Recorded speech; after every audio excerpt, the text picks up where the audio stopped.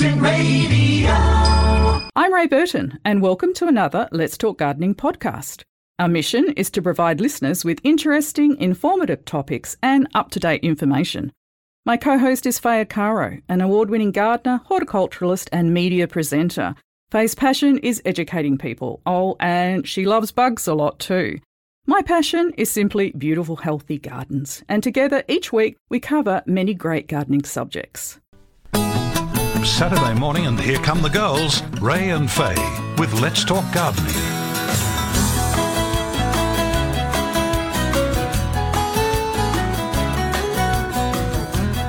And good morning, gardening friends. We hope you're managing out there. We are ready to go. Jill Flores will answer the calls when you phone in today, and John Glidden is ready to assist us with all those tricky questions. Our number, 94841927, and our email, gardening@curtinfm.com.au. Big shout out to Chris Bartlett for the lively breakfast show, and also thanking the lovely Yvonne Hill for supporting Chris today. And look after that leg, Chris. It looked pretty nasty to us. Our cycling DJ, Jim Crinan, presented the cycling wrap-up just now, and he shall return at 10 a.m. with the classic 70s. Faye, how are you? I'm really, really well, Ray. You always are. The hotter, the better, right? Well, I just go with the flow. Yeah. The best I can. Well, we can't change do anything it. about it, yeah, whereas I'm internally fighting this. Oh, no. Yes, I know. You really can't. Enduring it. I know, but that's how I'm wired. Oh, well, Ray, let me offer some maybe advice. pearls of wisdom Yes, and right, the way go that ahead. you and many others can work through this. You Yeah, get up move in the to morning. Albany or lower. Try and get up early in the morning. Make yourself a cuppa. Throw your dressing gown on or not, and get outside and walk around the garden and just have a look at some of the changes that are happening, because I'm actually quite surprised at what I'm seeing. And I have a yucca flowering, a magnolia, my Some plants are huge very magnolia. happy. Absolutely. I've got ageratum self-seeding, believe it or not. And one of the jobs that I did this week was to empty out all those pots that had bulbs in them. And what was really good about that is I got to see if there was any movement. Some of them have started getting their roots going. And, of course, that's probably triggered by the shorter daylight hours. Yeah. So it's not temperature related. It's daylight. Many plants are on their move. I also found a bit of fungus on some of the bulbs, and some of the potting mix was pretty average. So it gives me an opportunity to rethink what those pot displays will be next time round, and what other plants I might add. I might throw in seeds, or I can plan my next autumn display in large pots with bulbs. So something to think about. Another thing that I did for 2 mornings this week was grabbed a pin and walked around the different zones checking on sprinklers, because there was one plant that I looked at and I thought, oh, that it's gone a bit pasty. Be careful if your sprinklers loses the oomph in its leaves. Yeah. And I looked at it and thought, oh, that looks like it's missing a bit of water. So when that zone came on, I was able to see that a couple of the sprinklers are blocked. So, don't wait until there's a disaster. Absolutely. Get out there and check out each and every one of the sprinklers. Vigilant. Some of them just need a little bit of a clean to get them going again. So it's an easy job, but then I had to find more sprinklers, and then we have a collection of broken sprinklers. Yeah. So that was a good job to go through and tidy up the retic supplies and see what else I need. So you use these this heat wave to do other odd jobs basically as well. I try and keep things up. moving. Like we filled up 2 bins of leaves this week, and one of the reasons why it's important to pick up the leaves is because things can be hiding in them. When we had Johnny the Frogman on, one of the things I learnt to love about my leaves is that they're habitat for frogs, and we have an enormous amount of frogs around at the moment. But walking around the garden, it was probably about a week ago, And I got under the trees and the temperatures just changed. And I thought, oh, what relief. Like, this is so important. We have to look after our trees. They are the umbrellas for our garden, and that's why so many of the plants that I have in my garden are surviving and doing okay. And this big pile of leaves at the entrance to my rose garden then became habitat for something that I only saw the tail of as it slinked under the leaves. So keeping areas clean, and yes, it was a snake. And I don't stress about it. I wasn't far from it. It was very keen to get away from me.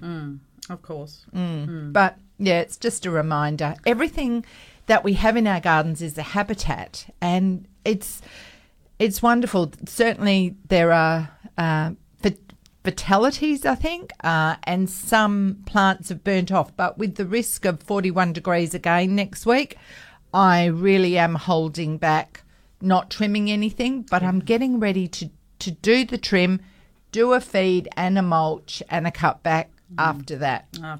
Now, nice segue into our guest today. Would you like to tell the listeners who we're chatting with? Well, we will be speaking first up with Mel Logozzo, who is from Rewilding Suburbia. And anyone who's been on Instagram and loves bugs has probably come across her amazing footage.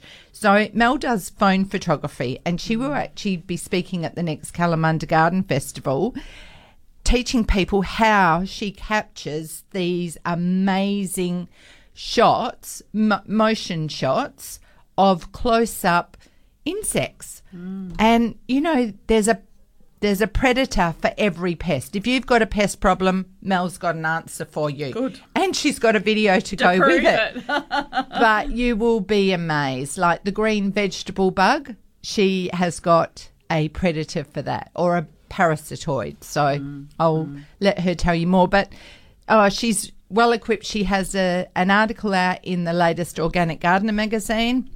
She's on Instagram as Rewilding Suburbia, and she's certainly one to follow.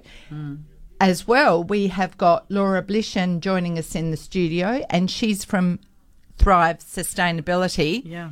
And absolutely, there won't be many listeners who do not want to start up a veggie garden after listening to her. Like, I'm getting FOMO having not grown veggies for a little while.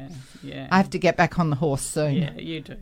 All right, now Katie phoned in and she wants to know, when is the best time to cut back her geraniums, please? Right, okay. Yes, well, I wouldn't mind doing them tomorrow if you've got time. I looked around at my geraniums and they're certainly on my radar. They're a job that you can do sitting under the patio. So you pick the time of day, even on a warm day. 41 degrees is not the best day to be doing those jobs though. But I have to tell you, I've been watering some geranium pots that are out in full sun and they weren't looking too good. And yesterday I conceded that it's not a good spot for them out there. So I picked up the pots and moved them, and I burnt my hands. So if that's the sort of situation that plants are growing in, you know, it's no surprise they're not going to be happy, is it? So you just have to put yourself in the plant's position, move it into some shade, or just give it morning sun. There's a lot of pot shuffling going around at the moment. Think about, does the plant need to be potted on? Is it kind of at its use-by date? When you do cut it back, you will then be able to take cuttings. So that'll give you a new fresh plant. That might be the way to go. And I know some of mine are certainly in that category. So I will be doing a cutback. And I think I'll probably start new pots with fresh mix. And I'll be going for big pots because these big pots create an amazing display. They don't need watering quite as often, and they will flower. They are one of the plants that will flower and do well at this time. All right, so it's okay to cut geraniums back now in this weather? Yeah, I reckon so. Okay. Give them a chance, but put them in a little bit of, put them in a kinder environment. Yeah, don't put them in the direct blazing sun. Yeah, okay, got you. All right, we do have free lines, 94841927. Carry on. Well, we've got a lot of emails, haven't we, as well? We have. Last week, at the end of the show, Gail sent us in an email, and we were talking about salvias. So she lives in Mullaloo with limestone and bore water, and she has a salvia mesa, red and purple, and hot lips, and they're growing wonderfully well, full of growth and flowers. Some people do not think these plants need much water. However, I do look after mine with great reward. As my bushy hot lips is near my fish pond, I do have a couple of frogs living nearby, which is exciting. I've had them for a number of years, and so she's familiar with their needs. She did purchase a couple of new varieties of salvias years ago, grew them in pots, but these did not do well. She said we had the amazing salvia grower on our show some time ago, which helped her a great deal, how to prune, and this was extremely important. So she feels that the older varieties may be the best, and hope this helps. And that's very true. We had Ben Mayo on, and he gave some great advice about the different types of salvias. So it may be a good idea if you're keen to hear that, to listen back to the podcast. Yes. Because he did have great information. I recently, prior to Christmas, put a couple of small pots of salvias in the ground, and my experience is they're hanging on. They're getting water daily at the moment because they're not even taller than my coffee cup, Ray. They're quite small. One has pushed out a flower this week, but it is needing extra care to get established. Now, one that I planted probably 18 months ago took a very long time to get established, but now that's taking up a space of around 30 centimetres, and so its leaf canopy is protecting its roots, and its roots have established. So getting them established is also a key. You've really got to baby them in the early times, like most plants, until they get their roots established. Yeah, I agree with that. I know when I had my garden done, everything was really little, and it was a lot harder back then. Yes. Keep things going, keep things alive, Well, things can go either way. 41 degrees is pretty harsh. Merciless. You try and walk on the ground outside when it's 41 degrees. I burnt my feet on the deck the other day. Yeah. So that was a surprise. And yes, picking up these terracotta pots of geraniums, or no, they were ceramic, but burning my hands, no wonder the poor geraniums were kind of cooking. So their roots are in that zone. Some plants are tough, but they don't like cooking. They don't like cooking. No. And well, when we were talking to Rob and Katie last week, they're also saying with salvias, and this is a problem I have, don't do well if there's clay in the ground, and I've had clay added, and I've been wondering why, until they spoke, why I'm not having a lot of success with salvias. In the past I have had enormous success until this new garden, and I'm really struggling, and I'm a salvia girl, and I just I've got to rethink this. It's not well. And another factor is, when we're planting in older established gardens, we're not dealing with new soil. No. We're not. Sometimes we're almost not even dealing with prepared soil. What we're dealing with is roots coming in from elsewhere and compaction. And if you've got gum trees dropping all the time, they absolutely have an effect on the ground underneath. So there are a lot of factors. Many factors that you have but to this reflective consider. heat that we're getting at the moment in new suburbs, my goodness, that is a killer. I could not live in a house that just had air conditioning because you haven't got a choice. What livability is there if you've got fences and paving and walls? It's dreadful. Yeah, shocking. All right, let's head to Watson. Pam, good morning. Good morning. How are you? Good, thanks, Pam. How are you? Thank you for a lovely show. Look, I've grown some rock melons. I'm just sick of buying them, and they're just green and hard. But I just don't know when. They're huge, they're beautiful, but I don't know when to pick them. I know they'll be right. Are they... Knocking on them with fragrance? Yeah, definitely the fragrance, but, you know, if you bought rock melon in the shop, you know that sometimes you can get them a bit green and leave them to ripen. Terrible. So they do continue to ripen on after they've been picked to a certain extent. Have a look at the stem. Is it drying and cracked? No, it's still very green. Okay. The size of the rock melons, they're huge. And you know what? They Lucky will you. be developing their sweetness as they continue to grow in this hot weather. So you keep the water up to them.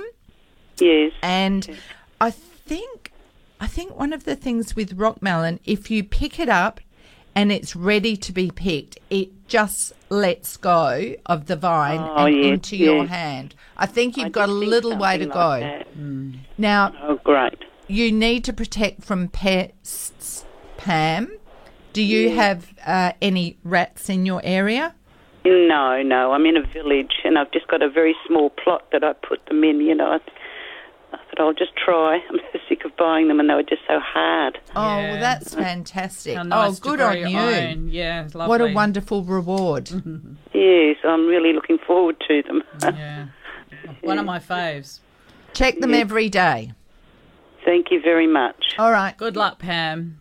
Thank you. Bye. Bye. And John from Bunbury phoned in and he said he grew up on a farm in the country and he heard frogs all the time, and he now lives in Kerry Park for the past 20 years and he doesn't hear a peep. It's sad. We used to be able to go tadpoling when we were kids, but now because of mosquitoes, all the waterways or some of the waterways get sprayed and we don't have the insect population around. You know, like insects are important and people get used to being told how to kill them and think they need to. So, yeah, a few of us are trying to turn things back the other way. All right, short break. When we return, we're chatting with Mel Logozzo, rewilding suburbia. We can't wait. Curtin Radio. You're with Ray and Faye and you are tuned to Let's Talk Gardening on Curtin Radio. Now, as promised, we're chatting with Mel Logozzo from Rewilding Suburbia. Let's hear about this story of passion and fruits. Can't wait. Hi, Mel. How are you going? You're with Ray and Faye. Good morning. How are you guys? We are great. Thank you. How have you been managing in the heat? How's your garden? Not terrible, actually. Yeah. My edibles not so great, but my natives are doing really well at the moment. Yeah, funny that. So what have you been up to this morning, Mel? Oh, I'm currently sitting by my pond. Of course you I are. won't get too distracted. So who's there today? I haven't actually had a good look yet because I knew that it would distract me from my conversation. Oh, you should be sitting inside, not to be distracted. I can just imagine. Oh, there's something flying over there. Yep. Exactly what happened. So you've got a latest story that's come out in Organic Gardener magazine. Tell us about that. That was a real privilege, I suppose, to be included in that little article. So it's just an article about urban rewilding, and it showcases some of like Australia's bigger projects, like over in Melbourne, that Heart Gardening project. Oh, I love them so much. And then also some things they're doing over in Singapore, and then my little backyard. Oh, wow. So how did your journey start? Yeah, just about to ask Mel that. My journey started just wanting to grow food. I just dreamt of having a nice little food forest at home that, I have a 4-year-old, so we can pick stuff and grow stuff together. And I did create a food forest, just not for us. I still grow a little bit of food, but now it's just more of a wildlife food forest. Oh, that's amazing. You have captured some incredible footage in your patch, how big is your garden? Our block is 750 14 or so square metres. Okay, so that's a nice size block, yeah. Yeah, the older suburban style. Yeah, block. Yeah. Excellent. So tell us who your current targets are. Oh, there's a lot. Well, at the moment, I'm currently watching them now, but they're like male mealybugs are amazing. To watch them fly, they look like fairies, and people think, oh, mealybugs, what? Yes. But you wouldn't understand how beautiful they are until you actually watch them go from flower to flower and like groups of females, and they're absolutely fascinating. So they're on my radar at the moment because I love them, and I think that a lot of insects get a bad rap.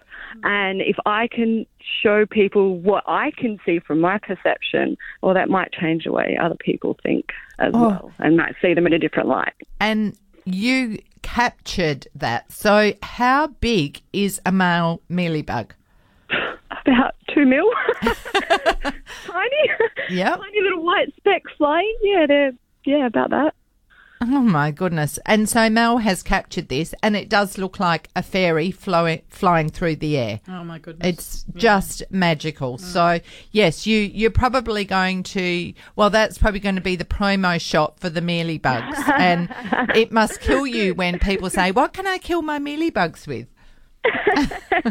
It does, but I'm hoping, like with all my footage, that if I can show people, say, okay, yes, this is a male mealybug, cool, let's go find the female mealybugs. And then once people are there, they might have a closer look and go, okay, well, there are actually like a few different kind of parasitic wasps here. Like there's lots of other things already happening. You just can't see it because you didn't look close enough. So I'm hoping to capture them with the pretty things first, and then they go, oh, that might be in my garden. And then they go, look. Oh, it is magical, and you are certainly bringing that vision to the world, I have to say. You do have a bit of a following. Good. So one of the questions we get is about the green vegetable bug. Yes. Yes. Over to you. I was blown away because obviously that's a recent one for me as well. So I get a lot of them, and I just like to leave pest, insects, whatever. I just like to leave them and just observe. And I noticed, I noticed the fly first. I'm like, oh, what's this beautiful fly with these beautiful feathered legs? And then once I found an ID for those, I'm like, oh, you target the green vegetable stink bugs. No way. And then once I knew that, I saw them do it. Like I could watch them in my garden and go, yep, here they are. So I knew to look exactly where the stink bugs were.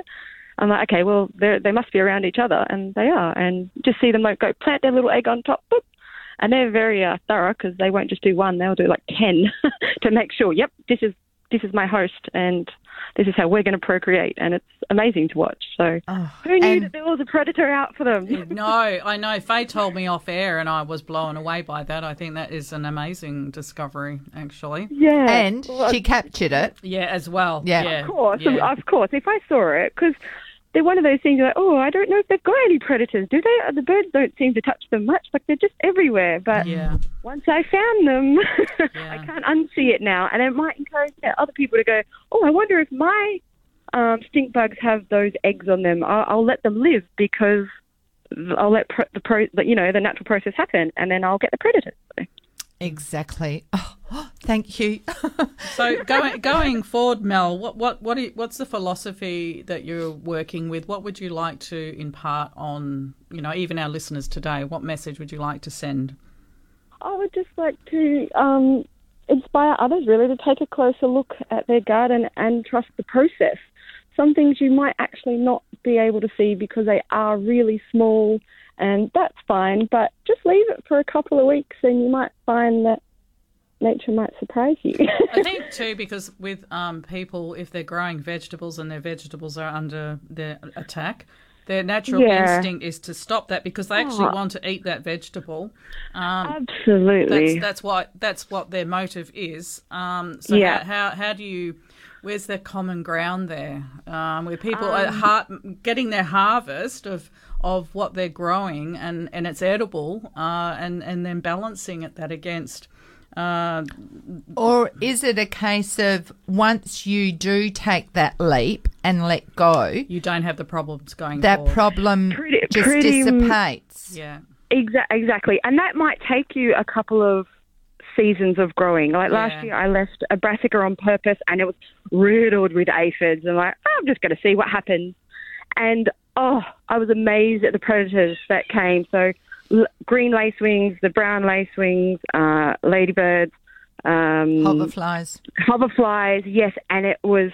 wasps. And, parasitic wasps. And it didn't make that problem go away for that one brassica, but it protected all my other ones. And then I started spring with this army of predators. So I was willing to sacrifice one brassica plant for the greater good of the rest of my ecosystem, really. This is what you need to impart. This is the learning. Yeah. This is the journey and having the faith.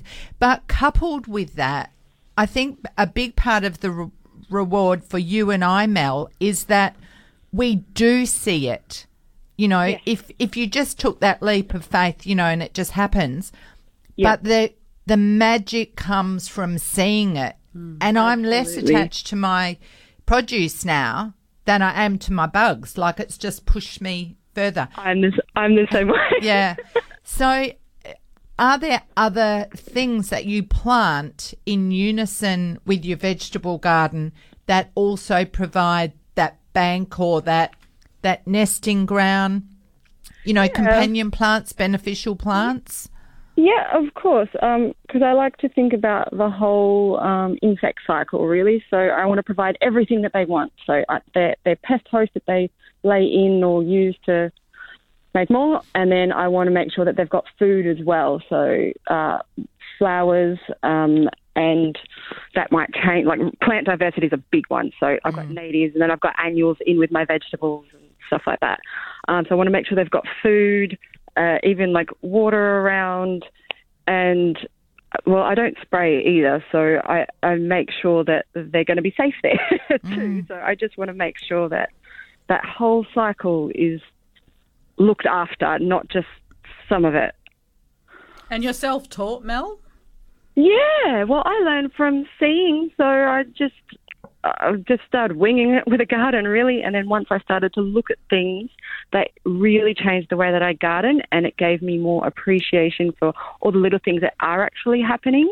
And it made me really understand my garden and where the gaps in my ecosystem might be, just based on what I could see. And you're going to be at the Kalamunda Festival coming up in the March 3, I think. You're going to be speaking. I am going to be speaking. So one of the things that I get asked a lot is, one, how do you capture this footage? And then also, you know, people want to know, well, how can I attract more predators or beneficial insects into my garden? So, I'll be talking about that all combined, because you can't film them or take photos of them if you don't have them. So it's all interrelated. Well, you have got an amazing hunting ground. And what I'm envious of is all your ground nesting bees. Oh, I'm a big ground nesting fan, but I don't, like, a lot of people like add structures and like bee hotels. Like, that's cool, but I want to know what's happening underneath the ground. And I've just noticed differences in like bare patches of soil, all the different wasps I get, and all the different ground nesting bees, and then like in the leafier parts, all the beetles, the spiders, and then their relationships with each other. And it's fascinating. Ground nesting is, I'm obsessed. And then when you've got all the food, you've got the bigger predators, of course, which are the birds, and you've got your food trees and your perches and your natives and... Yep. I really think like invertebrates are just like that crucial part in like the bigger picture. Like, without them, you don't have the bigger predators, the lizards, the birds. And so, I really want to make sure I look after them to encourage everything else to come live in my garden too. So we certainly encourage listeners to get along and have a listen to you at the Kalamunda Festival. So that's the 3rd of March, and you're speaking in Phase 10. I call it Phase 10. Yes. I want to too. So that's coming up very soon. So if people want to learn more. And actually, how do people get onto you've got a website?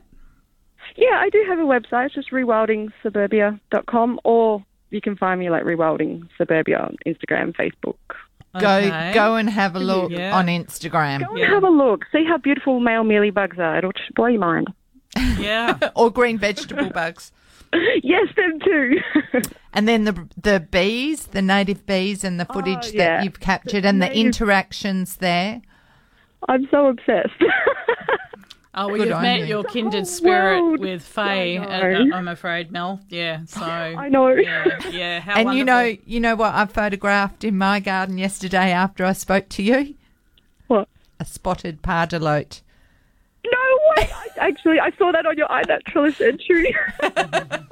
That and, yes, so jealous. the day before I found varied satellas. I'd never heard of them. They're this little bird that have a black crown, and they kind of start at the top of the tree and work their way down, checking on the bark. And that was because I'd gone out in the hottest part of the day Of course. to check my water stations and top up and spritz a bit. And then I looked up in the tree and there's two little babies and mum and dad flying around. Oh, So, yeah, that's beautiful. you've got to go out in the hottest part of the day see. to see different things. Surprises everywhere. Every part of the day. Yep. Change Yes. your spot, change the time of the day. You will see a whole different world. Sit and have your cup of tea out there. Exactly. Oh, thank you, Mel. Thank you. Yeah, Very welcome. we look forward to listening to you chat coming up very soon in Kalamunda, so we will definitely be in your audience. Yay! Keep cool. Thank you for imparting your wisdom with us and our listeners, and we will see you soon. Thanks for having me. All Thanks, right, Mel. you're a champ. Thank Bye, you. have a good Cheers. day. You too. Bye. And that was Mel Logozzo from Rewilding Suburbia, and isn't she an inspiration? Absolutely. But wait, there's more. She also has a podcast called Unbelievable, and it's fun and it's informative. Okay, So, Unbelief. So Yep. I'll spell it for everybody. UNBEELEAF, as in the leaf, a bull podcast. Unbelief. Yeah, that's correct. That's clever her. all by yeah, itself. her and Ange. All right, we're heading to Como. Sam, thanks for waiting. Morning, Sam. Oh, hello there. Good morning, and I love your program. Thank you. I hope you enjoyed that chat. Look, very interesting. Yes. Very interesting. Yeah, well, my problem is a very simple one. No, not a simple one. Hopefully it's a simple one to answer. I've got these pumpkins growing, but pumpkin vines, which are Gerardale and Queensland Blue. Yes. Good old-fashioned varieties. Yeah, but they're producing hundreds of male flowers, but no female flowers. Yes, it can be a common problem, Sam, and it's temperature related. So there's not much that you can do about it. But instead of letting them go and go and go, nip out the ends so you get sideways runners. Well, I've done that. I've been doing that because Good. they're just going half a mile long. Mm-hmm. So I just clipped all the ends, and they have got a lot of side shoots. Yes. But I'm still not getting. I think I've had one little one, and it grew to the size of between a golf ball and a tennis ball, and then it just caked it. Well, don't give up. Went yellow. Keep your vine growing. I guess with this temperature, it's probably not ideal for it to be setting fruit that it can't hang on to. So I think it's probably just around the corner. I think you just got to, it's that gardener's thing. You just got to be patient. Yeah, but so I had some butternut. Is it butternut or buttercup? Yes, butternut. Grown. And it took a long time. I eventually got a few, but it took a long time to. But it wasn't quite as hot at the time. Right. And I tell you what, our next guest on the show is Laura Blishen, and she is a veggie garden grower. So we Listen can in. talk about Yeah. this with her as well. Okay, thanks very much. Thanks, for that. Sam. Okay, Thank you. cheers. Bye. Bye. Bye. Now, we do have 2 more calls. We're going to a break, guys. Stay with me. Ed and Heather, you are up next. 100.1 FM. And you're with Ray and Faye. This is Let's Talk Gardening, and we have been joined in the studio by the lovely Laura Blishen from Thrive Sustainability. Good morning. Good morning. Thank you Did you for having find me. us okay? I had a little walk around the university grounds and then found the building by identifying the big satellite dishes. Oh, my word. Very creative. Yes. All right. Thank you for joining us. We're just going straight back out to the lines as promised. We're talking about mother-in-law tongue. Ed, hi. Hi. I am calling. I'm not calling in with regard to a problem with anything in my garden, but something that's quite unusual. I have a mother-in-law's tongue, which is growing inside the house in the living room, and it's a flowering mother-in-law's tongue, yes. which I'm told is really can be really unusual, but also because I've never experienced or come across this before. Does that mean or have any significance in terms of the development of the plant or anything like that? You're just special, Ed. You're a wonderful grower, and you're also a wonderful observer because the flowers are quite small. And I guess the fact that it's in your living area, you've been able to see it. If it was out in the garden, quite often they go unnoticed. Okay. So, no, it won't harbour the development of the plant. It's just, something plants do, and it'll be fine. Well, it's a beautiful blossom. It really is. It's the second time it's done that over the course of the summer, so I'm quite excited about it. That's, now, it's a very happy plant. one of my new best friends. Does it have a scent? Yes, it is. Don't ask me to describe that. My wife would be able to do that better than I could. But, she loves the scent that it's putting off. So. Oh, that's good. It's totally interesting too. enjoy. And happy plants or dracaenas are also another plant that flower quite irregularly, but when they're older. Okay. Yeah, being up near the Wanneroo area, I spoke to the one of the guys at the Botanical Gardens here, and he was unaware of this particular event happening with a mother-in-law's tongue. So it was, Anyhow, very exciting. Well, thank you for your time. A timely reminder for everyone to get out and look closely at their mother-in-law's tongues. All right. Thanks for the tip-off, Ed. Enjoy. Thank you, Ed. Bye. And let's go to Coolangatta. We're talking about roses with Heather. Good morning. Good morning. I'm just inquiring. We had a bout of chili thrip last year, which drove me to distraction. Yes. And then this year we pruned all the roses, made sure they were sprayed, and they came on absolutely beautifully, in the new season. And then we went away for 5 weeks, so the roses didn't get any attention. And now we've got this chili thrip back with a vengeance. Is there anything I can do apart from keep cutting it back and keep spraying, or I'm not sure what else to do. They're so frustrating. Well, there are recommended treatments for it, Heather, but my go-to, because I don't like using sprays in the garden, also because the leafcutter bees sometimes will come and cut holes out and make their nests with them. But if you were to plant other plants around your roses, you can build up a population of predators that target the sapsuckers that cause problems.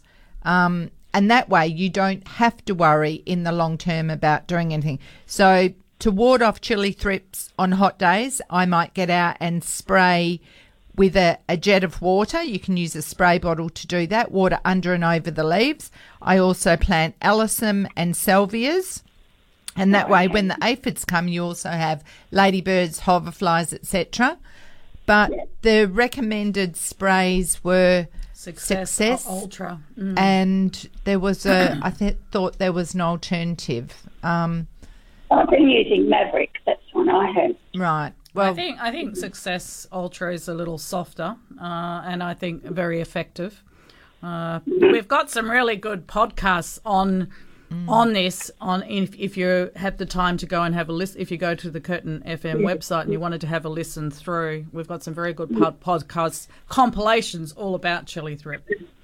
All right, I'll double check. Okay. In the meantime, thank you very much. All right. Yeah, good Thanks luck, for your love. call, Thank Heather. you. Bye. I still see people on Facebook that are saying things like, I'm giving up, I'm pulling out all of my roses. It's a real pity. You know, I've felt like the problem has lessened. Yes, I think so too. And if you take a leaf out of Mel's book, then you bump up the other things in your garden. You stop focusing on, you know, particularly summer roses. Like, I'm itching to cut back my roses, but I'll wait a week or so, and then I'll focus feed on spring and autumn. Yeah. But I'll bump up everything else around the garden. I'll acknowledge that there is a bit of it there, but it's not as bad as it was previously. The plants are surviving, which is about all I ask of plants in my garden at the present moment. And then look ahead to the next season. But yeah, you know, borders of white alyssum, they look pretty and they harbour predators. So they're a plant I would add to a rose garden. I think something that's important when you're talking about pests is remembering, if, like you were talking about the beneficial insects and the predators, is you've got to really give yourself a year. Because if you have an outbreak... To establish... you have an outbreak of something, you've got to really have a year before you know, those predatory beneficial insects can kind of move in and... Because, you know, when you're starting out, if the feed for them isn't there, they're not going to be there. But the following year, you may find that you will have more beneficial insects coming in. So and particularly if you've nuked everything in the garden with sprays prior to that. So it's sort of a bit of patience is needed. Is needed as well. Well said, actually. So, Lauren, tell us about... Sorry. Pardon me. Tell us about Thrive Sustainability. And, you know, give us a bit of a synopsis of you. So Thrive Sustainability, it's a business that started from my passion for growing food, and we grow and sell seeds, mainly vegetable and herb seeds and a few flowers as well. And I think the aim of the business is really to encourage families and everyday people to grow their own food, even if it's on a small scale, and also to start saving seeds as well. And my real big picture, my aim for the business is to build a community of food, not just food growers, but seed savers here in WA, so we can kind of secure a local supply chain for seeds here in WA. Yeah, perfect. So, how long have you been doing this? How long did you... The business has been running... quite a fair few years now, sort of maybe... I'm trying to think back when my son was born. How old is he? He's 9. I started the business when he was a little tot because I wanted a career change. So yeah, it's probably about 7 or 8 years. But the online shop and the seeds, that's in the last few years I've been doing that. Previously, we ran a retail nursery focusing on edibles. Okay. But I've sort of moved now to this area, and this is what I'm focusing my time and resources on. So the reason that we've got Laura here today is because it came about because of this corn seed problem that we'd had calls about, saying that the seed wasn't germinating, and I have not had a reply back from either of the two companies that I wrote to, which is quite disappointing. Anyway, one of our listeners sent us an email recommending that we speak to you, and I've got it here, but I've got a lot of papers here, so sorry, I can't find that right now. Here we go. It was Catherine. So thanks, Catherine, for putting Laura on our radar. Yeah, thanks, Catherine. So what's the problem with corn? Because often they won't even send to WA. No, you can get corn seed imported into WA, but it does need to be treated with fungicides and insecticides because there's certain diseases and conditions that they have in other states that we don't have here. So there is a really important reason for that. So it's like to protect the agriculture industry here. So any seed that you buy into WA, it will need to be treated with a fungicide. So when you open up your seed packets and your seeds are like a bright blue or a bright orange, that's usually a treatment that they've been either like dunked in or dusted with. The question from the corn grower with them not germinating, now, these treatments, they shouldn't really affect the germination. However, one thing I was thinking about is a seed is a living thing. Now, within every seed, there is actually a microbiome, just like we have beneficial bacteria and fungi within us.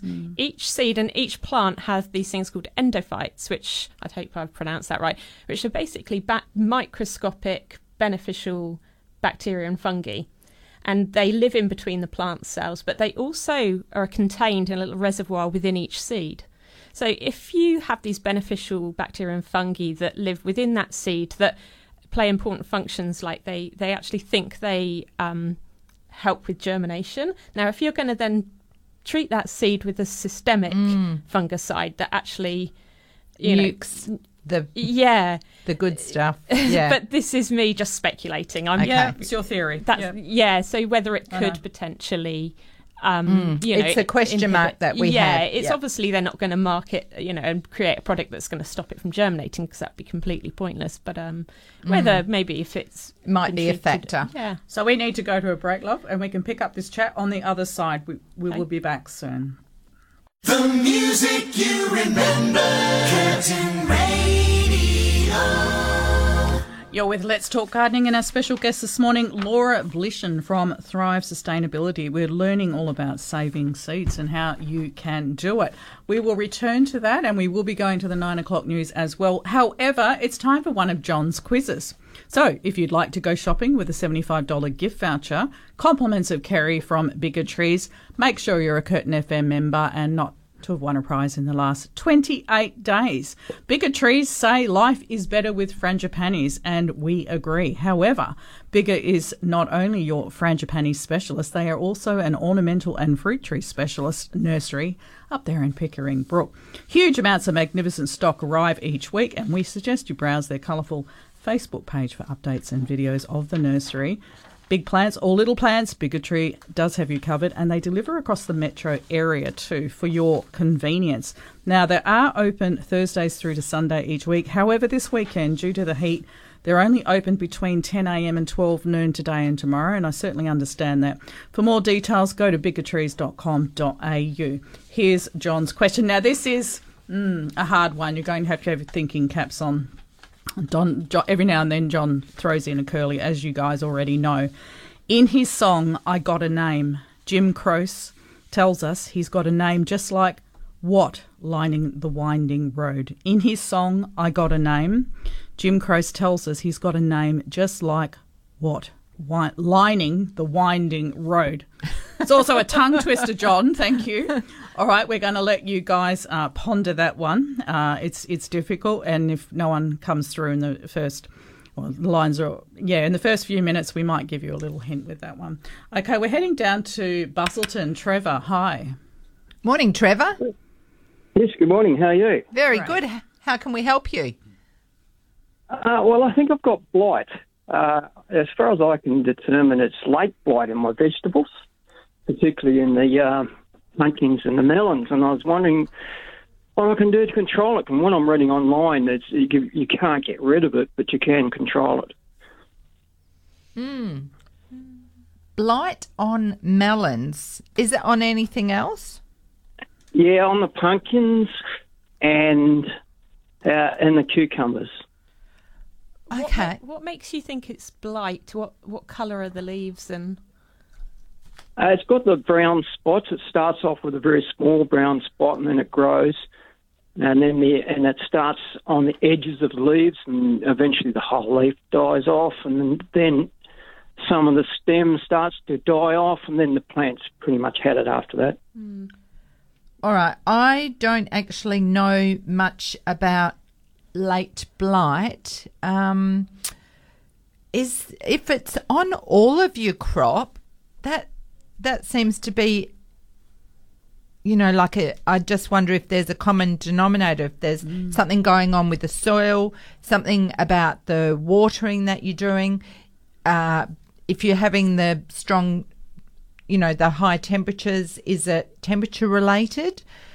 I'm not sure that blight would come like as a virus with the plants, in which case I wonder why they've all got it. I'm wondering whether it could be mistaken with downy mildew as well, because that is really quite common, in pumpkins and things, and that it starts with more of a browny yellow colour, and that's a fungal problem. And that's quite common. But with any diseases, it's when the plant gets stressed, so particularly in the temperatures we've been having and the dryness, as soon as they get stressed, just like us, that's when they're going to be susceptible to things.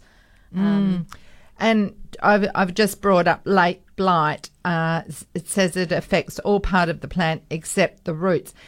But if it is a virus, I wouldn't expect that it would be on all of your crops. Could it be sunburn? I suspect there is a bit of sunburn on some of them, but I've got some shade cloth over the majority of the plants now, so I don't think it is. But what you're saying does make sense. And look, I'm not an expert, and I'm not 100% sure that it is blight. And I take it to an expert to diagnose it. What correctly. about a photograph? Yeah, if you could send in a photo. Yeah, a photograph would help, but grey to white mouldy growth. So if that's what it is, a photo might help, but putting it under a microscope to see if it is actually fungal would be, my way of identifying whether it is actually that. I have to tell you, I was in one of my shade houses earlier in the week, and I could not believe the intensity of heat that I felt through the shade cloth, and I thought those plants up at the top, close to the roof of the shade house, I'm sure could have been burnt had I not moved them. So 40, it was 43 degrees under our veranda the other day.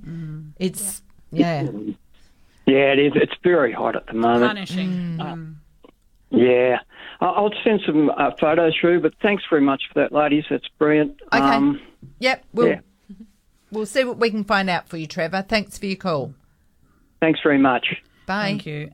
And we do have a winner, but we're going to the 9 a.m. news, everyone. Sunny today with a maximum of 41. Right now, 34.6 degrees, humidity at only 14%. The minimum overnight will be 22, so another warm night like last night. And the maximum tomorrow, 35. Looking ahead to Monday, the minimum drops down a little bit to 18 and a maximum of 33 on Monday. And looking ahead, then it starts to increase up till next weekend, actually. So, yeah, I'm looking here at the moment of 39 on Thursday and a 38 on Wednesday. So, as I said earlier, let's hope that is revised. Now, we do have a competition winner, Francis of North Beach. Very clever of you. The question was, in his song, I Got a Name, Jim Croce tells us he's got a name just like what lining the winding road. The answer is pine trees lining the winding roads. It was a difficult one, Francis. Well done. $75 gift voucher from Bigger Trees will be in the mail to you this week. Do let us know what you do with it, and thank you for playing with us. Okay, guys, carry on. All right, let's get down to some edible veggie gardening and seed saving. So, Laura, how can people get started? Like, I guess if they're already veggie gardeners, what they're experiencing now might be a turning point. Yep. So let's start with that. Yeah. How should they feel now looking at their gardens? Well, try not to feel too disheartened, I'd say. I think if you look out there and if anything is still alive, even a weed, I think you're doing okay. If you can keep the weeds alive in this heat, I think you've done something right. So I think remember, it's the soil conditions is going to be the key to success, especially in these sort of in this season in the weather.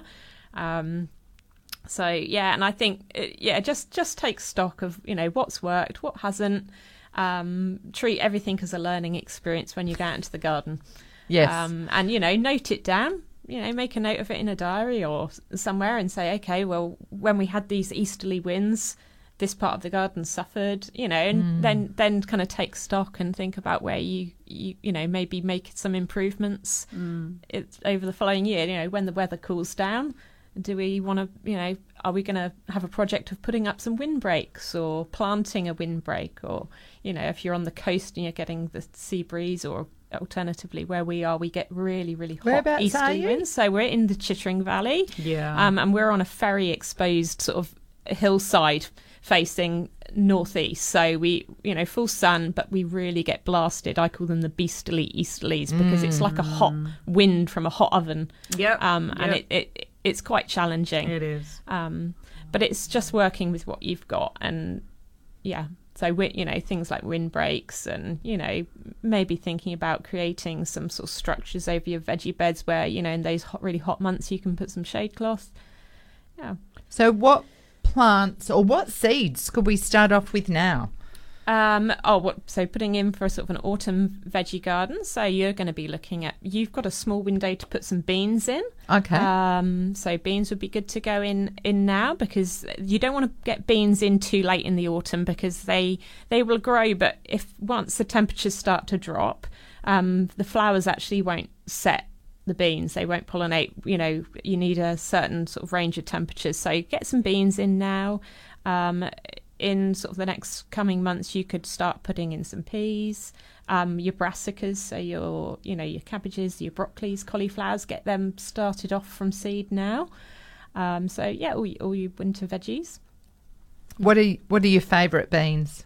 I think I like Purple King. They're a climbing bean, and they're a really cool colour because they're purple. I do love coloured veggies. They make a veggie garden look good too, don't they? Yeah, they do. Yeah. We grow purple podded peas. Purple podded peas for seed, and they are stunning. Like the flowers on them are like a purple and pink flower, so they're really ornamental. I say don't grow sweet peas, just grow those. Yeah, grow those instead. Yeah. What other colourful veggies are there for the garden? There's so many. Go on, rattle off a few. Think about with your brassicas. So you've got purple Sicily cauliflower, which is the really intense purple. You have the Romanesco, which come in like a lime green colour, but it's more the pattern on that's really in. You can get orange cauliflowers as well. I haven't seen an orange one. Yeah. Have you got seeds for them? I don't, because they're very hard to get viable seed from. I have grown them, but that variety is incredibly hard to get the seeds from and get them. They don't produce a lot of seeds, so you can get those. The carrots come in all different colours. They're not all orange. Yes. They were bred to be orange, I think. I think there was some historical story behind that about some Dutch king or something. He wanted them to be orange, so. But they come in white, they come in gold, yellow, purple. We grow some called Black Nebula, which is a beautiful dark black, sort of almost black coloured purple carrot. They do amazing things to your teeth too. When you eat them, have you noticed that? Yeah. What do they do? Well, it's like eating licorice or something. They make your teeth all black. Yeah. Interesting. Yeah, but they're great. So how should people prepare soil if they've got sand? What should they add? So compost. So with your sandy soil, the problem is the particles in sand are quite big, and your water just sort of drains straight through. Sometimes it will be water repellent as well, which you need to address. But really, the key is lots of organic matter. So anything that was once living or from a living thing, and also putting a clay product in can help as well to help bind those sort of particles together, so something like soil silver or something like that. But I do say to people, be careful when using those clay products, because you can always put more clay in, but you can't take it out. So if you overdo it in an area, especially if you're just prepping an area to plant a tree or something, so always read the back of the packet. But really the key to any soil type, whether it's clay or sand, I think the key to soil health is compost and organic matter, and think about putting carbon back into the soil. And if people are doing that now, should they then wait to plant their autumn veggies, or should they maybe throw in a mustard crop or something like that. Well, yeah, you can. I mean, if the compost is matured and it's composted down correctly, you can incorporate that compost and plant your seeds or plant your seedlings straight into that. But you can always, mustard crops are good if you've got nematodes or something like that. You can use that as a cover crop, and that can help with a nematode problem. And great eating too. I love my mustard leaves. Yeah. Okay, we're in Queen's Rock. Elia, good morning. Morning. How's it going? Ray, how are you? Good. Very well, thank you very much. I'll get straight to it there. I have well, for me it's a big problem, but I grow a lot of clivias, and they are inside a pergola, enclosed, but they get sunlight and a bit of wind there. But I just cannot. This year I've got a huge problem in getting the white scale. They get caught in between the leaves, especially inside the middle, in the heart, and I spray the eco oil, but it doesn't seem to be doing very much. Okay. All right. I would also repeat spray it, but I would get down in between. You could use a cotton bud with methylated spirits and wipe it away. That would be one way, physical removal. That will help clean it up. But anything like eco oil, you probably do have to repeat spray. I guess it could be coming from the ground. So sorry to interrupt. All my clivias are all in pots. But it could be in the soil. Oh, in the soil. That could be part of the problem. All right, so the methylated spirit is okay to wipe the leaves, is it? It won't burn the leaves? If you get it on a cloth or a cotton bud and just wipe it, it shouldn't hurt the leaves. Don't leave copious amounts on the leaves, but the idea is you're actually getting it on the bug itself, and it breaks away its skeleton, and then it can't breathe. Fine, okay. All right, well, I'll do that immediately this evening when the weather cools down a bit, and we'll see what happens, and I'll let you know in weeks to come. Yeah, good luck with that. Yeah, it can. Thank you so much. Can be something you have to keep on top of. I know I've got a couple of susceptible cordyline at the moment that I'm going to have to keep an eye on. I use the isopropyl alcohol and 1 part to 10 water. Mix it up, put it in a little spray bottle, and I find that easier to get down into the crevices. Do you open up the leaves so that it can get down there? And I find that very effective. Can you tell me the name of that alcohol again, please? Yeah, isopropyl, and you can buy it at the chemist. Okay. Yeah. All right, listen, thank you so much. I really enjoy your show. Take care. Thank you. Thanks for your call. You. Bye. And let's go to Roleystone. How's that? From Queen's Rock to Roleystone. Thomas, how are you? Good. How's yourself, ladies? We are well. We're Very surviving. Good, thank you. Sorry? We're surviving the heat. Thomas, are you? Yeah, just about. I want to put a no-dig garden in. Can I use old carpet underneath instead of cardboard? I would. Sorry, I just pulled a face when you said that. Yeah. No, please don't. No, for your own sanity, don't do that. It will. Quite often the carpets have plastic backings and or things rubber that you don't want in the soil, and some of it break down, and some of it will stay there in the soil. And I think you'll create yourself a bit of a headache if you use carpet there, because if you're going to use any kind of fabric to layer, I would only use something that's pure cotton, something that'll break down in the soil, or wool, because both of those obviously are derived from a natural product originally, and they will break down eventually. But anything that contains like plastic or rubber, definitely avoid. Yeah, I 100% agree. I did carpet once in an area to smother weeds, and that worked perfectly until soil blew on top of it and leaves dropped and roots grew through it, and then it was just a nightmare, horrible mess. Yeah, don't do it, Thomas. Okay, thanks very much, ladies. Okay. Good on you. Take care. Cheers.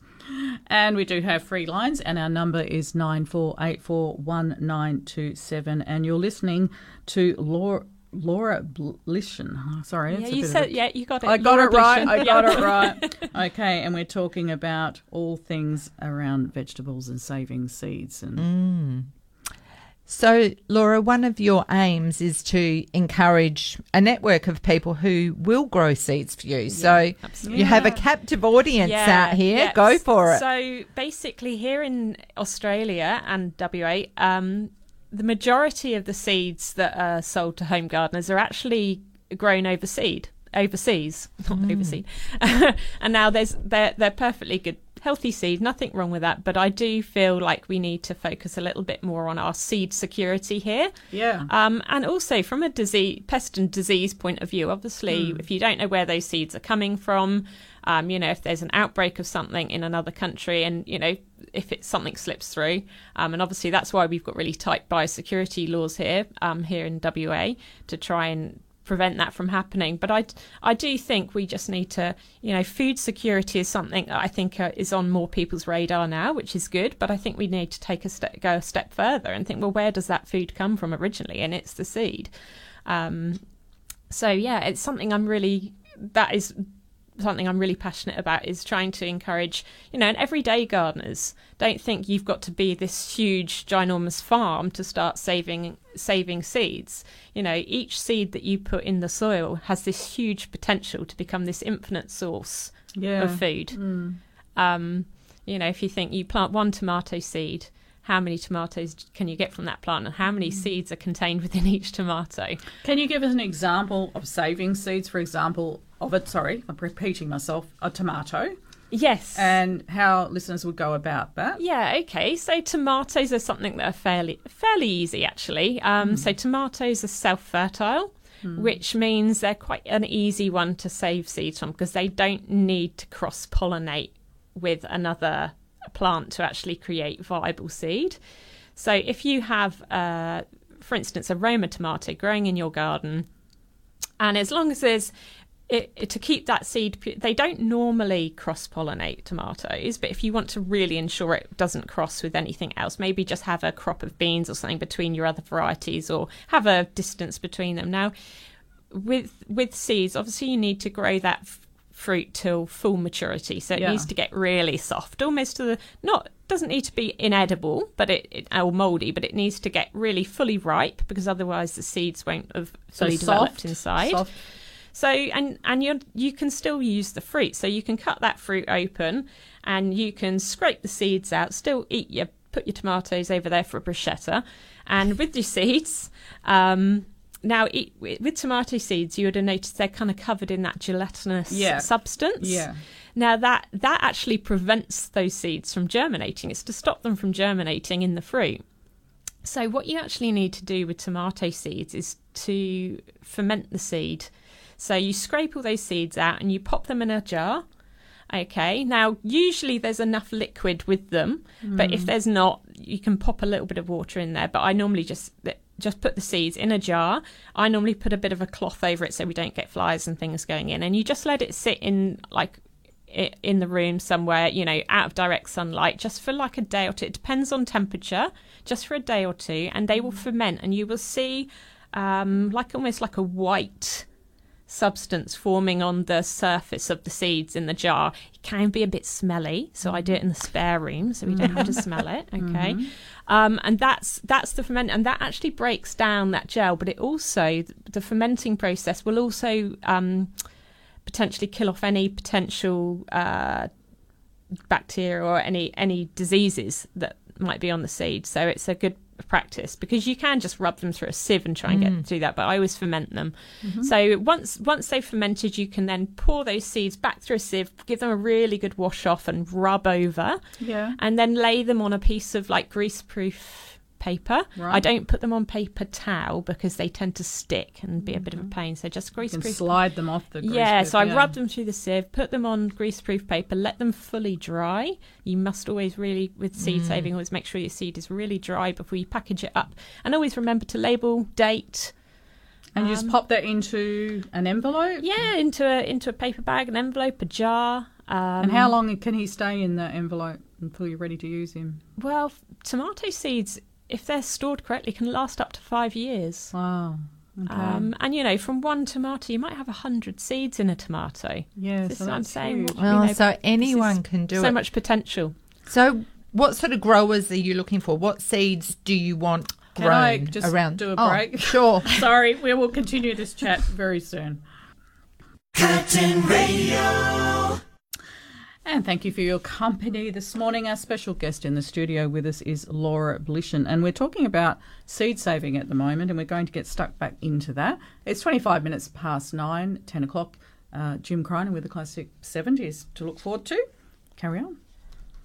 Okay, so I would like to really encourage people to grow seeds. I think one thing you need to be aware of before you save seeds is just make sure the plant that you're saving seeds from is an open pollinated plant rather than a hybrid. So hybrids, quite often when you on the seed packets, they're labelled F1 and they're a cross between two species, and there's nothing wrong with that. But when you plant, the seeds that plant will produce won't be pure. It will be throwback to maybe one or the other parents. So if you're going to get into seed saving, try and source open pollinated seeds.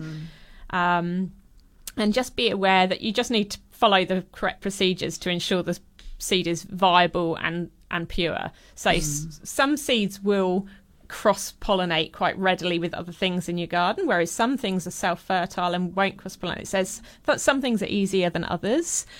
Things that would be really easy for people, like beginners, to start with, like things like beans and peas, because they're actually self-fertile, but also they won't cross with other beans and peas too easily because the flowers generally fertilise before they even open. So even if you do have another pea crop in the garden somewhere else, there's very little chance that they'll cross-pollinate because they're actually fertilised before they even open. But I do say to people, keep a bit of distance just because you might get them muddled up when you're harvesting the seed and things. And just be aware as well when you're harvesting the seed, say if you wanted to save seeds from something like a cucumber, the seeds, when you pick that cucumber to slice it up in your salad, they're actually not mature at all. So you need to let, one or two really fully mature and they go kind of big and ugly and kind of yellowy brown. So that's something else to be aware of. That reminds me of an email. So we received an email about eggplant that were turning coppery gold on the plant. And what did you think the problem might have been? When you showed me, it was a browny colour. Now, they go a very browny colour once they're fully mature. Or overripe. Yeah.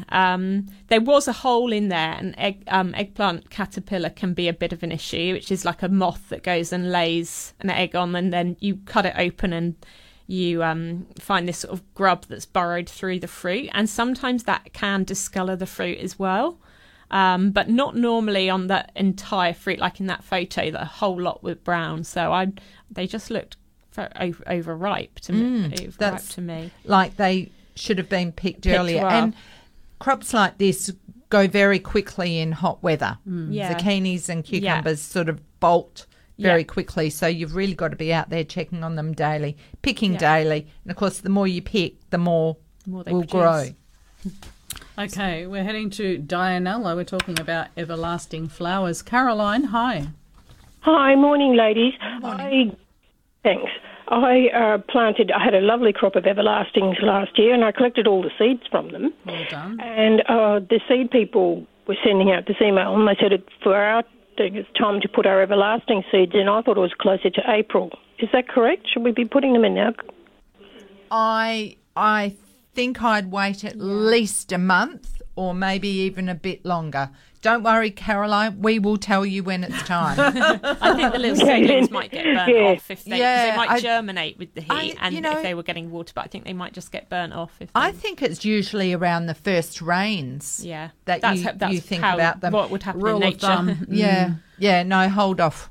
Oh, okay, then I will, because we have had a pretty bad heat waves. Yeah. I wondered about all that heat. Yeah. Although I do water every day. I mean, I would keep them wet, but I'll do what you say and I'll just wait. Okay, then. I think you would struggle now because they'll grow in winter and they will germinate with first rains, and if they're planted at the right time, they will possibly be kept going with follow-up rains. Right. So they then don't put the hollyhocks in either. Hollyhocks will be fine now. Oh, will they? Okay. Hollyhocks love summer. Oh, all right then. Yeah, they did say put the hollyhocks in February, so... Okay then, lovely. All right, that's your job for today. Have fun. Thank you. Okay. Cheers. Bye. Bye. Okay, and you're going through a few emails as well? I Faye? will. So this one's come in from Sonia, and she sent in a photo of a rose with a white flower. It was given to her by a friend, and it's in a pot, and she wonders why the stems are going black. And I think that's probably... it seems to have a minimal canopy of leaf coverage, and I would say it's sunburn. I know I've got roses doing the same. So I think, just protect them if you can. Because it's in a pot, put it in an area where it's not getting such fierce sun would probably be a good idea. Following on from our corn chat, Alex has sent in some feedback about corn, and they've had the same experience. Just for interest's sake, in the foreground, the corn seedlings purchased from Bunnings. In the background, the second generation corn seed gathered from seedlings grown last year. The plants originally purchased from Kalamunda markets. So I planted a few seeds I grew in 2 pots in the springtime. The difference in size and health between the Bunnings versus home collected seeds is huge. So another plot for collecting your homegrown seeds. Yeah, because when you collect seeds also from, like, say if you have a really plant, this is one thing to consider when you're collecting seeds, is if you have a plant that's done really well and has been really vigorous, produced really well, that's the one you're going to save seed from. Yeah. Because then you're kind of selectively breeding plants that are adapted to your microclimate in your garden. So whilst it might be tempting, if a lettuce bolts to seed really quickly like they do sometimes, you might be tempting to go, I'll just collect the seed, but don't leave it. You don't want to encourage those genetics. So, you save the seed from the most resilient, be selective, and the best fruit. Very, very good advice there, Laura. Now, what seeds are you interested in getting people to grow so that you can, like, what's your main aim? Yeah, so, I mean, everything. But yeah, I'm really interested in connecting with our customers if they feel like they're able to grow any vegetable seeds of a reasonable quantity. Like say if 40 bean plants, for instance, can produce a kilogram of seed. Wow. So if somebody has a little bit of space that they can put aside and say, well, we're going to grow some for us, and maybe they might want to trade some back with us to get some free, some other seeds in return, or willing to purchase them as well. So yeah, any seeds that people, as long as they can ensure the purity and the quality of the seed. So we will have to be a little bit selective, and anyone that we have luckily connected with a few people so far, but we do need to kind of build a bit of a relationship and ensure that those seeds have been, the procedures have been followed correctly. So, but for people on smaller blocks, beans, peas, fairly simple. Whereas brassicas, for instance, you actually need quite a bit of space. So if for brassicas, so your cabbages and your broccolis, they will quite readily cross-pollinate with anything else in the same species. So I would like to connect with people on bigger properties that can ensure that they've been isolated. Yeah. But yeah, if anyone is interested, please get in contact with me, and my email address is on the website, because I think this is the way we need to go. And your website is? It's www.thrivesustainability.com.au. That's an easy one. So yeah, Google Thrive. Always Sustainability. an easy one to type. It's a bit long. Good. Yes, okay. We do have free lines 9484 1927. And yeah, in the next 10 minutes or so, I will give away another $75 gift voucher. How does that sound? Sounds like a great idea. Now, I would like to respond to an email from Eric and Trish, and they think they may have chosen inappropriate plants for their garden. which if you've tried to establish a garden in the last 3 months, you may be left thinking that based on our 41, 42, 43 degree temperatures, which would be no surprise. So they live in a new estate in Greenwood. The house faces east, and the recent hot weather has taken a toll on the plants.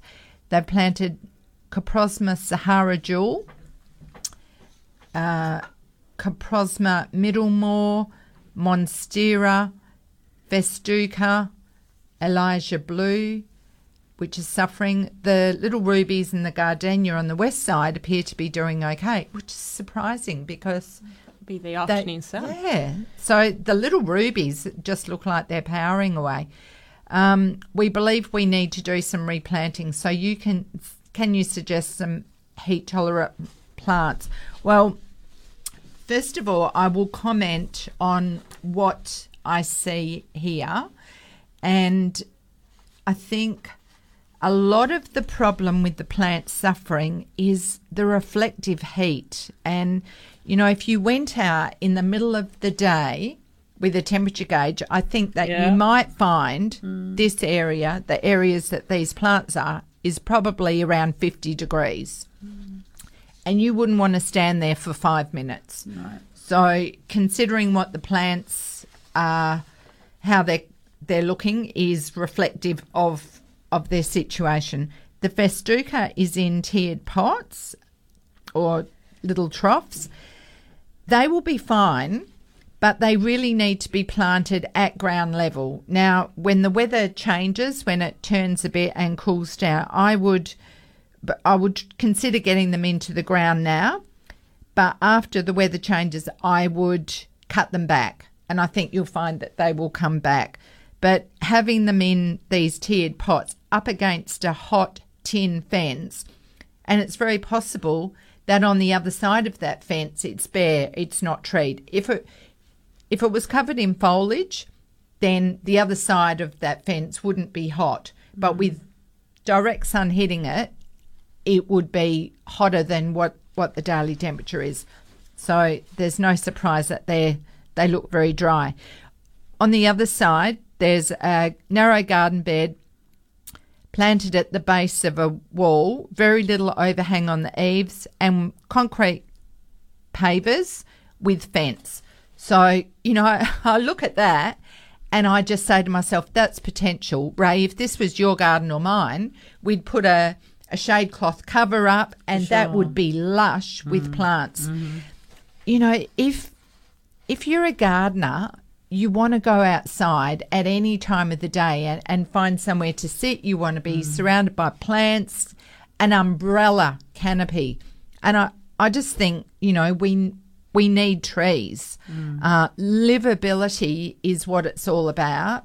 And, you know, nighttime you'd want to go and sit outside and, you know, do a little bit of hand watering or just have a natter and a drink. Greenery around you. You know, I would be looking at, I wouldn't be worried as much about the ground level at the present moment. I'd be looking higher up. Look at establishing that umbrella. Trees. You know, if you've got something that's deciduous, then you've got that shade in summer and you've got that light in winter. Those leaves will break down and they will give you compost. I know the blocks aren't big, but you could have some trees in pots. You could have frangipanis, and you could really change that environment into an area that you want to be in, not one that you can't be in.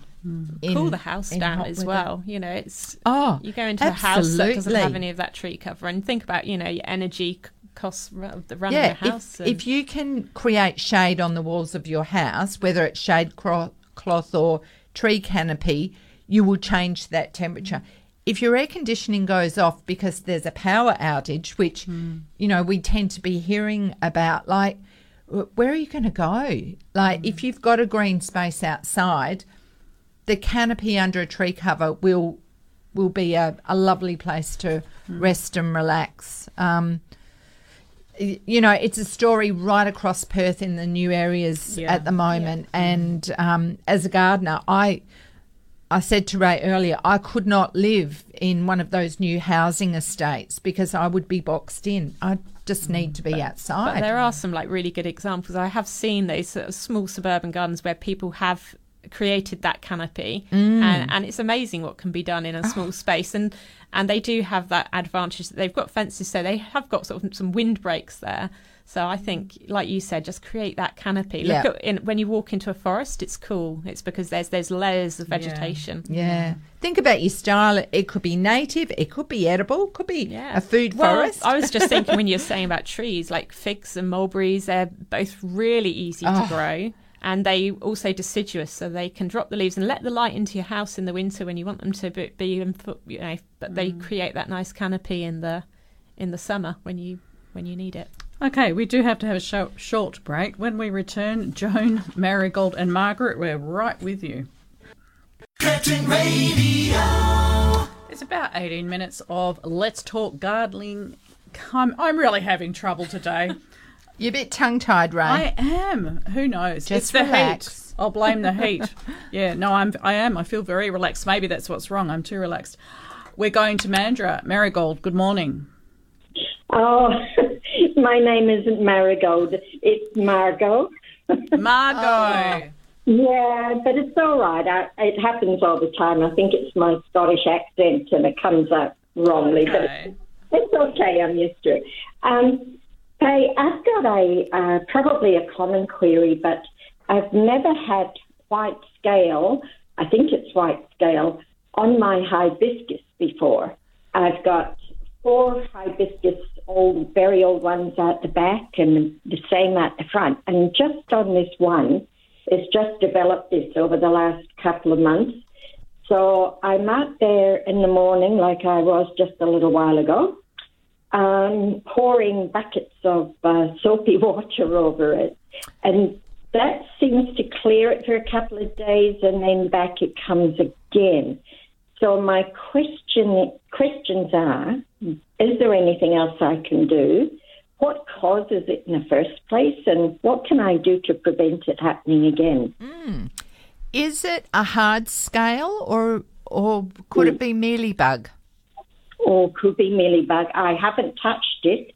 It's like little round in clusters of white on towards the end of each branch. Could that be mealybug? Could it? Oh, mealybug looks kind of like almost fluffy, like like cotton, imagine cotton tips of cotton buds. They're sort of soft. With legs. Oh no, I haven't seen any movement or any legs or anything. Oh, they don't move much. No, they're very slow moving, like cushiony sort of. Yeah. Oh, okay. Okay. You have to touch them to find out. Either way, often the pests harbour in moist, dry conditions where there's not a lot of airflow. I think mealybugs are probably quite prevalent and harbouring in crevices around gardens in Perth at the present moment.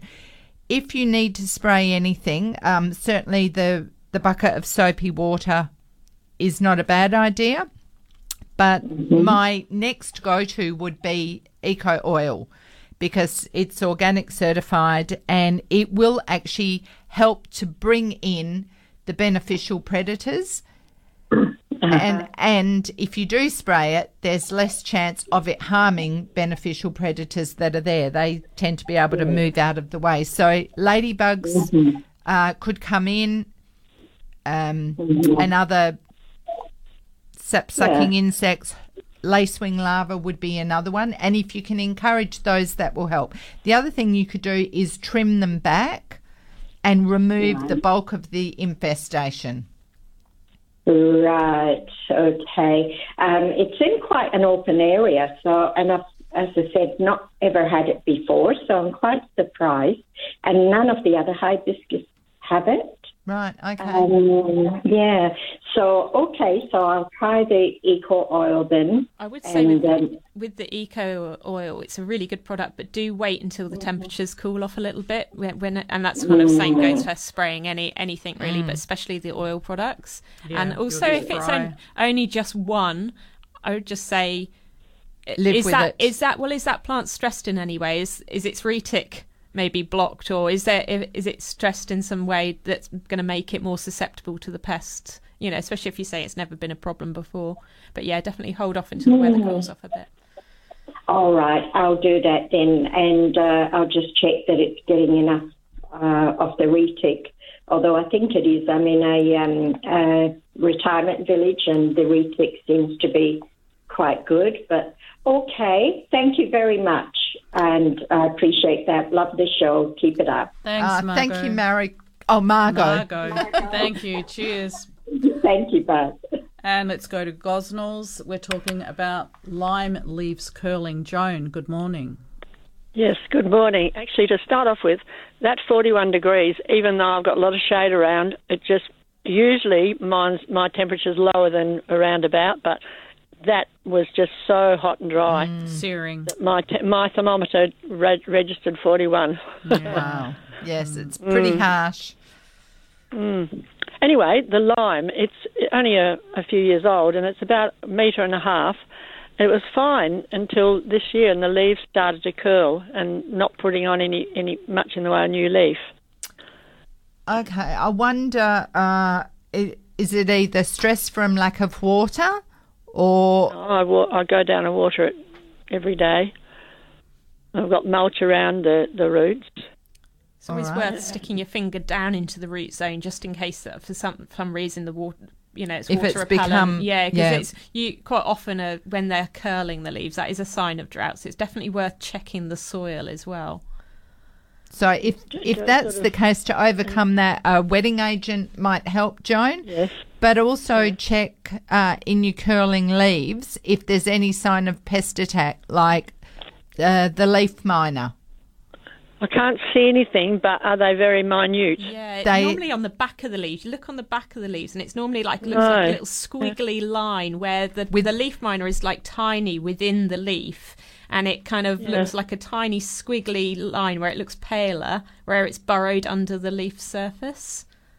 Doesn't seem to be, and they're a bit sort of deformed. Yeah, that sounds like leaf miner to me. It does. Yeah, look really carefully. Get it under a microscope. Bring one inside. So if it is the pest, look, on a normal tree, I don't worry too much.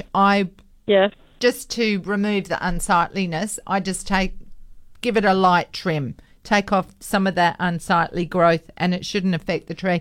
I probably wouldn't worry about it right now. We've got 40 degrees coming again. Yes. And then after that, you know, it's just around the corner. We start to think about autumn fertilising and zhuzhing up the soil again and getting ready for the next season. Leaf miner are really prevalent in the hotter months, so okay. Yeah, it tends to be sort of from spring through summer to sort of when it cools off, they tend to be less prevalent. Yeah, I've never had it before. That's the only thing, and it was really, really beautiful and leafy. But this year, no. Not putting on much in the way of green, new leaf. Anyway, I shall check the soil and see what's happening. Okay. Thanks, Joan. Good luck. Thanks very much. Okay. Thank you. We do have to have a short break. When we return, we're chatting with you, Margaret, and we're dealing with an email as well from Jim. Okay. Curtin Radio. And we're straight back out to the lines. We're in Erskine. Margaret, how's it going? Yeah, pretty good. Thanks for your program. It's been very interesting. Love the lady with the seeds. Oh, yes, we do too. No, I drive my husband mad. I save like watermelon seeds, rocking seeds, tomato seeds, and I don't bury them. I just chuck them in the garden. Yep, great. Nothing like a compost, a compost vegetable. It's good. I think the birds get most of them, but every so often I get a lovely tomato bush, or I get some rock melons and that. It's great. They're always the best. I rang last week about the magic hibiscus beetle. Yes, you did. And I do have all the information here that you need, Margaret. So they burrow into the hibiscus flower to lay their eggs. And when the larvae hatch and feed, they usually complete most of their development inside the flower buds that have fallen to the ground and remain moist. So if the flower buds fall and dry out, interestingly, the larvae don't survive. So when mature, the larvae emerge from the flower buds and pupate in the soil. So the entire life cycle can be completed in as little as 2 weeks during the warm weather, and there are many generations during the year. The white and pale coloured flowers are significantly more attractive to the hibiscus beetles. So considering planting darker varieties can help. Collect and destroy any fallen flower buds and flowers. Yeah. And you can knock the beetles into a bucket of soapy water to help with removal as well. Also, by controlling weeds, you'll be removing any alternative hosts where pests can thrive. So I hope that helps. No, it does help. Thanks, I appreciate it. And if you've got chooks and ducks, they will help as well because they target larvae in the soil. Yeah, I wish I did have. No, I have been doing that, taking the buds off and putting them in a bucket of water and picking them up off the ground. But oh well, I think we'll just put a hedge clipper right through the lot and cut them right down, let them start again. Well, that would be one way. If you don't have the flower buds there for them to complete their cycle, you will break the cycle. Hope so. Thanks very much. I really appreciate it and appreciate your help. And thanks for the program. You're welcome, Margaret. Cheers for that. And let's go to Glen Forest. Alistair, good morning. And a very good morning to the pair of you. Oh, thank you. How are you today? Warm, vertical, above ground, and still annoying people. As my phone call today is testament to. Okay. Go ahead. Now, I've got a query. A number of the plants, when I've pruned them, I've ended up with a borer beetle or something that bores into the end of the stem. How do I stop that? What plants, Alistair? Well, my fig tree for one, and then an avocado tree for another. Okay. And how do you know that it's bored into the ends of the stem? Because if I follow it down, it goes all the way, the stem dies off, and you can follow it all the way down to where you eventually get to good live. So has it died back?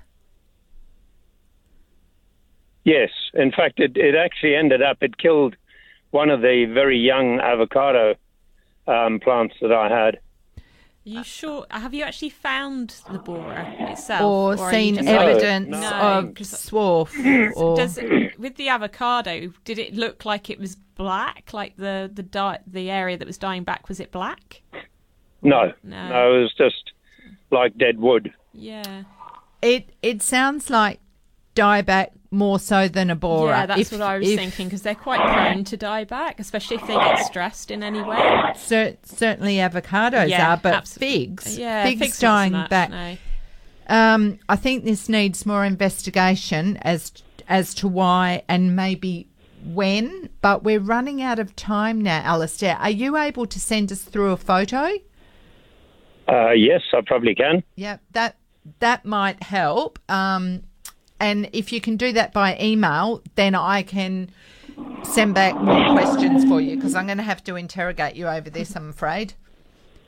All righty. But I've noticed on every single branch that I have trimmed on the fig tree, every single one of them's now got a hole going down through it. And you can poke a wire down a good 50, 60, 70 millimetres. All right. Yep. Send us some pictures, Alistair. All righty. Thank you very much. Not at all. Thank you. Okay. Bye. Okay. And Jim has phoned in from Caversham. His lemon tree has been healthy, supplying lots of lemons, but his lemons are falling off in bundles of 6 at a time. Well, sometimes that will happen if there's fruit fly problems. It can be temperature related too. The tree can't hold on to things. The first thing the tree will do if it gets stressed in any way is to drop its fruit. So, probably weather related, I'm afraid. All right, Okay. Ray, well, over to you. Do you want me to do a giveaway? Is it too late? Yep, do a giveaway. Do a giveaway. All right, it's going to be a real quick one. Must be a Curtin Radio member and not to have won a prize in the last 28 days. This is for Green Life Soil Co. $75 gift voucher. Now, we do know that delivering a greener garden is Green Life's motto. If you go to greenlifesoil.com.au, you can browse their free gardening guides and downloadable resources. Whilst there, do take a look at their extensive range of products, which are specifically designed for Perth gardens. Or if websites are not your thing, you can simply visit Linda, Paul and the Green Life team at their premises Monday to Saturday. They will assist you with all your gardening needs. We also recommend you browse their Facebook page for updates. Green Life Soil Co. are open. Okay, I've already mentioned that, sorry. And they deliver, across the metro area. And they provide courtesy trailers as well, which is very, very handy. Here is your question. This is an easy one. True or false? Cork is obtained from a type of oak tree. True or false? Cork is obtained from a type of oak tree. So you can thank John, who was difficult on the previous question. He's easy on this one. 94841927. Okay. And Trevor has sent us a photo from Bustleton about his melons. So here you go. So this was the caller earlier. He thought they might be blight, wasn't it? So, the photos, it's downy mildew, which is a fungal disease. Yeah. And quite often if you get downy mildew, you also get powdery mildew, which maybe it looks like some of them are getting, and that looks more like a powdery white coating. And downy mildew is like where it goes sort of yellowy around the edges and yellow spots, and then it goes brown. So it's a fungal problem. There are off-the-shelf products you can get, but also just trimming off the worst effective leaves. It tends to happen towards the end of the season or when the plant gets stressed. But also full cream milk, diluted 1 part milk to 9 parts water, mixed up, because the enzymes in the full cream milk can actually help with this problem as well. So that's an easy solution as well. Fantastic. Milk, spraying the leaves that are left there. But don't stress too much. Thank you, Laura, and thanks for the photo, because without it, we would have been none the wiser. Thank you so much for your time today. You're We really welcome. appreciate you thanks for having coming me. on air with us. We'd love to have you back. I think listeners have enjoyed you. Now, we do have a winner of our competition, Cheryl of Oakford. Thank you for playing with us. $75 gift voucher from Green Life Soil Co. is on its way. The question was true or false. Cork is obtained from a type of oak tree. The answer is true, the cork oak. Okay. 3 emails we didn't get to. We'll follow up with those next week. Sorry, folks. All right, okay. Look, thanking Jill Flores for jumping in for us, and John Glidden. Faye, thank you. And again, thank you so much, Laura, for your company this morning. We will disappear. Look, stay tuned for Jim Crinan. He's up next with the classic 70s. And a big shout out to my dad. It's his birthday today, Tom Shaw, and he's just 83 years young. Love you, Dad. Have a great day. Enjoy, everyone. Keep cool. And look, do your best. Happy gardening. We hope you've enjoyed listening to another edition of Let's Talk Gardening on Curtin Radio. Happy gardening.